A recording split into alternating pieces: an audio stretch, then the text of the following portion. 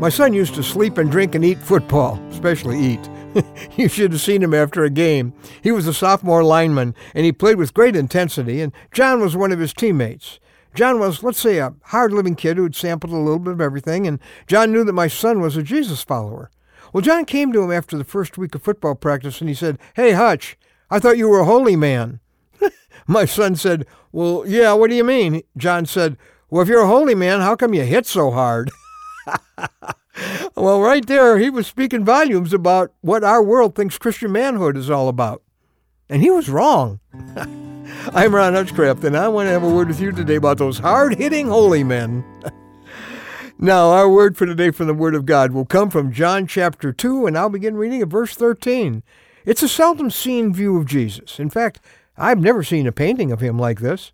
I remember what one young man from Harlem said a while back. He said, "You know, Jesus in those religious paintings, he doesn't look like he'd last 10 minutes in my neighborhood."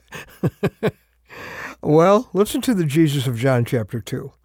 When it was almost time for the Jewish Passover, Jesus went up to Jerusalem. In the temple courts, he found men selling cattle, sheep, and doves, and others sitting at the tables exchanging money. So he made a whip out of cords and drove them all from the temple area, both sheep and cattle. He scattered the coins of the money changers, overturned their tables. To those who sold doves, he said, "Get these out of here. How dare you turn my Father's house into a market?"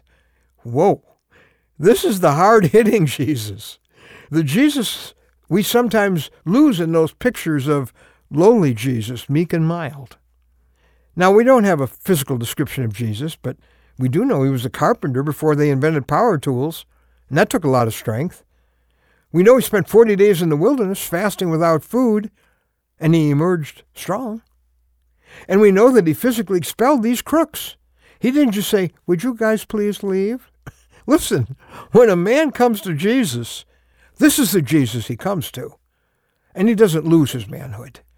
He discovers it.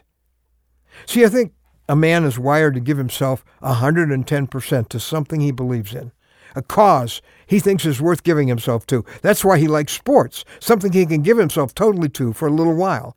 Then the game's over, or the season's over, or he gives himself to his business career, to something. I mean, every cause is a letdown. It runs out. A man is still looking for that cause for which he was made. And when a man like Simon Peter, that rugged fisherman, encounters Christ, he says, "This is it. This is the cause I can give my manhood to." As a man, you're going to be incurably restless until you find the Lord that you were built to serve. When you find him, you discover a better best and a greater intensity than you've ever experienced in your life, plus a new capacity for love, for sensitivity, for courage you never knew before. He exhibited all of those when he paid the ultimate price for you.